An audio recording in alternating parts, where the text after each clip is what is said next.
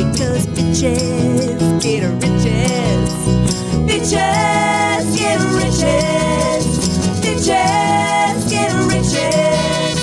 Bitches get riches. And so can you. So he called last night because he's having tomato troubles, and I just like laid into him with like all the tomato knowledge I have, and he was like, wait, hold on, I need to take notes. So you mean I should just like use crushed up eggshells and coffee grounds and banana peels instead of the really expensive fertilizer I've been buying? And I'm like, yeah. Oh my God. I know. So I was like, let me explain compost to you and how it works and saves you lots of money. But yeah, he also needs a much larger pot. He's got this like one of those shallow like window pot thingies, the like long rectangular ones. Yeah. Yeah, so he's got a tomato plant in that. Oh, no. I was like, go find yourself a Home Depot bucket. Yeah. Home Depot buckets are great. Yeah, I was like, go put it in that.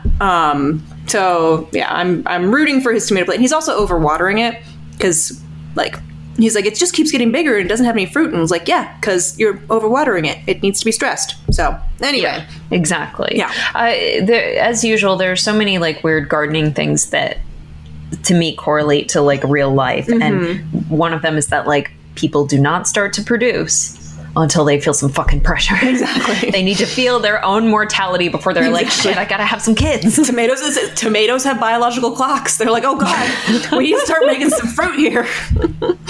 Anyway. You know, all the tomatoes I've ever eaten are, when you think about it, are the product of that tomato plant's midlife crisis. So you subsist on the midlife crises of plants is what you're saying?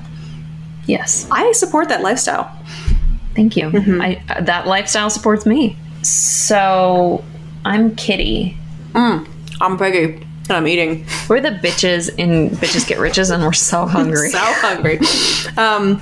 Actually, we are a pair of notorious libertines who contracted syphilis and died sometime in the late 19th century. Yet somehow we're here to tempt you down the path of debauchery and licentiousness. Our time on this planet is limited. So let's get started. Today's letter comes to us from our Tumblr, which you can access at bitchesgetriches.tumblr.com. That's right, yes. Right? Okay, great. All right. How do I handle a friend who I've lessened contact with because I'm afraid they'll ask me for money? I let them borrow some when they moved into their new apartment and their roommate refused to actually pay rent or split utilities when my friend was crawling out of maxed out credit cards. Oof. They paid me back, but since then, they have asked me more than once for more money. I have 5 figures saved, so I feel pressured to help out, but I want him to actually learn some lessons instead of coming to me for a loan. And as a follow-up, how to know what is financially expected as you get older. I'm self-employed, internet work with hard depression, but all my friends have adult jobs. Yet they also still have student loan and credit card debt. I paid off my student loans, no credit card debt, and have $25,000 saved and just bought a house thanks to my techie significant other. I still have a broke mentality since my significant other has 6 figures saved. So it's hard to relate with my friends when there is such a mismatch of finances. We're all in our mid-20s. Oh. There is a big red flag in the middle of this, and I just want to address it first and foremost. It's the line where they said, I feel pressured to help out, but I also want him to actually learn some lessons instead of coming to me for a loan. And it's that I want them to learn a lesson thing that kind of gets my hackles raised. Because I guarantee your broke friend, they know how broke they are, and they know they shouldn't be coming to a friend for a loan in an ideal world, and they probably don't want to complicate your friendship by asking you for a loan. It's never a comfortable thing. It's something you do as a last best option, and it's not ideal. So your friend has no lesson to learn. You know, they know that this is a shitty situation and they shouldn't be doing this. Yeah. I think there are a lot of truisms about lending money to friends and lending money to family that basically all boil down to don't do it, because it does really complicate your relationship. The general rule that everyone says is if you're going to loan that money, be okay with never getting it back. Yes. Because otherwise you're just going to ruin the relationship, and you need to decide, which comes first, the money or the relationship. Yeah. And I think in general, if this is a friend to friend or a family member to family member loan, like you need to just accept the fact that the money is a gift. Yeah. And if you get it back, great.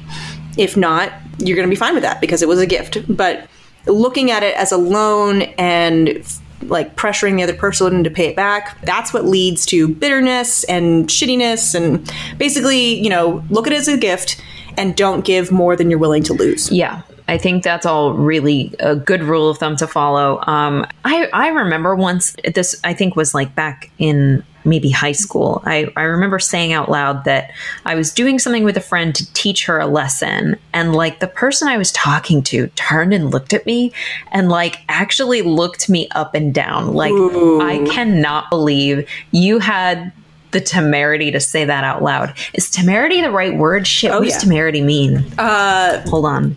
It means excessive confidence or boldness, audacity. Okay, good. Everybody audacity, chill. I got it right. There you go. I think that is a very immature impulse. Your friends, your family, they're not dogs. You don't want to feel like you're in a position to train them. That's a really gross way of thinking about your relationship. But that said, there are some people in your life who just can't fucking get their shit together and can't seem to learn. And you'll see them make the exact same mistakes again and again in their life, whether that's with money, with the kind of people that they date, potholes that they seem to just like keep running into the same thing over and over again. I think you have to take people as they are and say, for right now, you are a flawed person, and I'm deciding that regardless, you're a great person for me to know. And that may change if this person was a great friend for you to have earlier on in your life. But now the nature of your relationship is changing, and this person keeps coming back to you and asking for money in a way that doesn't feel like, oh, they've just had some really hard luck, but rather, does this person only ever call me because they want a loan?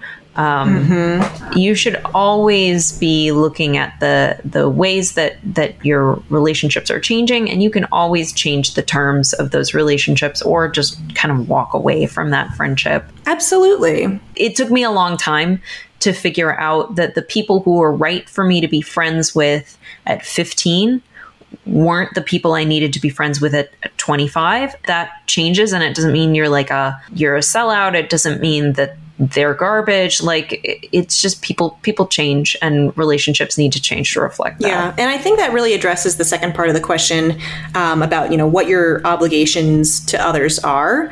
Again, like there are going to be people who, genuinely, like, they know they don't need a lesson. They understand, like, this situation sucks and they don't want to be asking friends for money, and yet they are. And then there are people who, constantly find themselves in that position, or, constantly make the same mistakes and end up, maybe overstepping their bounds and taking advantage of friends. In either situation, it doesn't matter where the person's coming from, whether their intentions are pure or whether they're a serial manipulator. You cannot control their behavior. You can only control your own behavior. Mm-hmm. And I think it's very important to recognize that you don't owe anyone else your hard-earned money. It is nice to be able to help people you love financially, but you are not obligated to do so. Just having money or being the friend who is financially stable does not mean you have signed up to loan people money freely whenever they request it. Like, that is not an expectation. And a really simple script to do that is to just say, I can't do that. Is there anything else that I can do? I don't think you need to give a reason. Yeah, you don't owe an explanation. And oftentimes providing a reason, I think, invites a certain level of bargaining over whether that's a yes or no. Absolutely. And this isn't a bargain. Again, like, this is them asking you for a favor and you saying no. I do want to point out, no is a complete sentence. Yes. And I do like what you said, Kitty, about, offering other forms of help, saying like, oh, I can't give you rent money this month. I can't help you pay the rent, but I'm on my way to the grocery store. Can I pick you up anything? Like that. That way, you're still giving some form of financial help, and that you're freeing up more of their dollars that they would spend on food for rent, for example. But you're doing it in a way that's on your terms and that you're more comfortable with. Yeah. Can we talk about sort of a totally different aspect of this letter that I think is worth looking into? No. I mean, yes. The podcast is over. Everyone go back to your homes. Thank you for joining us. So I do see here something that I want to own, that it resonates with me, and I wish that it didn't. Which is, there's a certain level of judgmentalness in this letter about being someone who is savvy with your finances and is really careful with your finances, and feeling like you're surrounded with people who are careless with their finances. And the world is full of people who are poor, not because they deserve to be, but because of circumstances. But the world also has lots of people who max out their credit cards on dumb crap they don't need, and dine out every night and buy rounds of drinks that they can't afford for people. Like, the world, it does have plenty of folks who from the outside will really frustrate someone like, I think, you and I, and probably a lot of our listeners, who are very frugal. Very frugal. And sometimes it feels really good to be judgmental towards those people and to say, oh, the reason that I don't make the same mistakes that you do is because I see through it all. I have taken the correct color pill from the Matrix, and I see the way that capitalism is trying to trick me out of my money, and I'm not going to fall for it. And like, good job. Well done. Good for you. Pat yourself on the back that you were lucky enough to be born with a lot of the skills and to have accumulated a lot of the knowledge and self-control that takes to save up 5 figures. That congratulations. That is really something. But also, like, letter writer, you yourself say that, like, you bought a house thanks to your significant other. So, like, you know, not everyone has the same buffers and advantages. And what you don't want to do is contribute to an atmosphere where people feel like they can't get started because they've been rebuffed by judgmental people. I'm on like a lot of Facebook groups for like personal finance stuff, and I see people asking pretty innocent questions like, I'm buying a car for the first time. Should I do this, that, or the other thing? And people just like jump down their throats. Woodwork.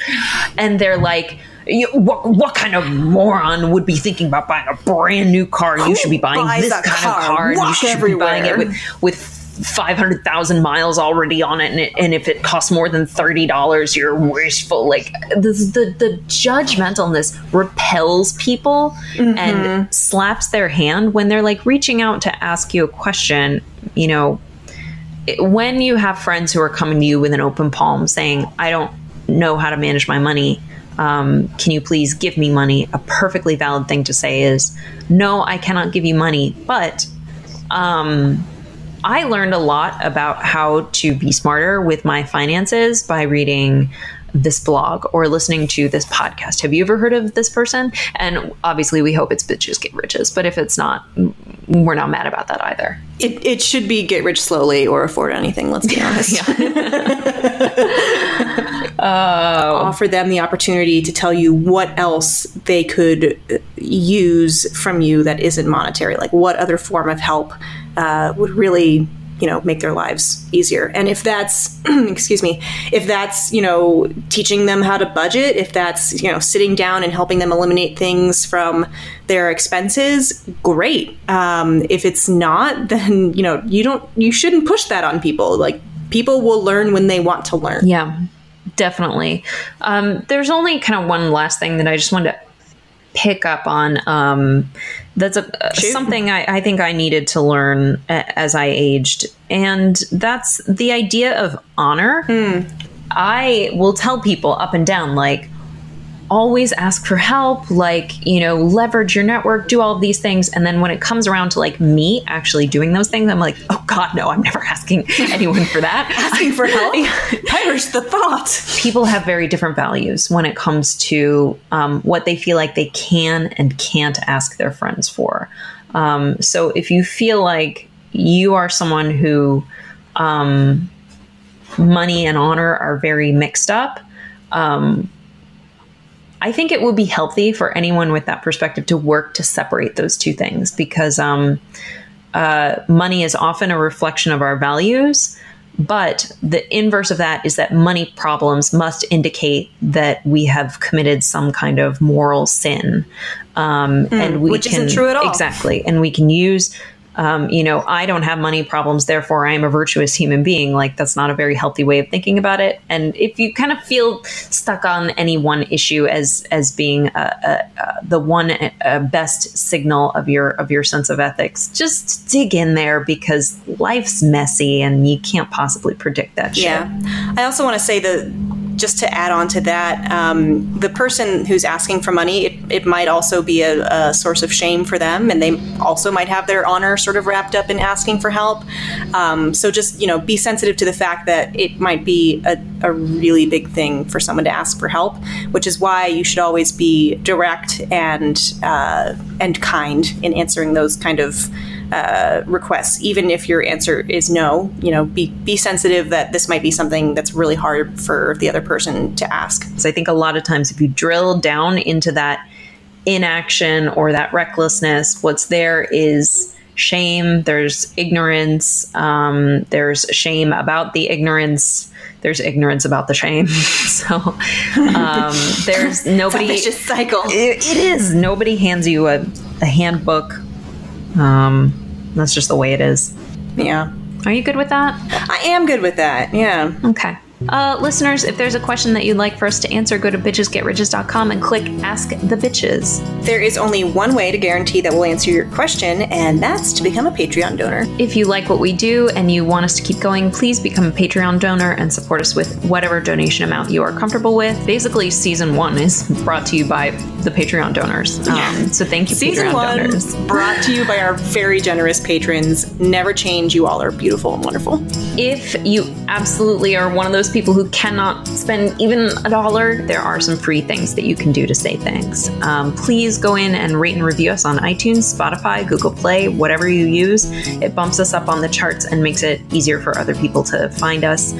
You can follow us on Twitter, Tumblr, Instagram, and Pinterest. If we ever get to the point where, like a Blue Apron wants to give us some bucks so that we can say, go use Blue Apron, then what they will do is look and see, how many followers do you have on Twitter and Tumblr and Instagram and Pinterest? And so even if that seems like it's not all that helpful, it actually really is, because if those numbers are higher, we can say, pay us, you bastards. Yeah. Although I will say it will never be Blue Apron, because I'm pretty sure I slam them along with every other subscription box service in classic BGR article, fuck your blue barking birch box.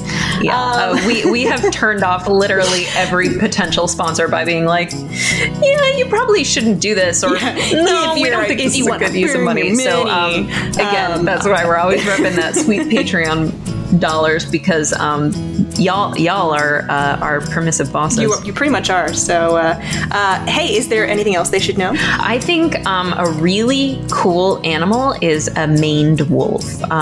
If you don't know what one looks like, just go to Google Images right now. I'm gonna do it with you. Ready? I'm gonna look up maned wolf.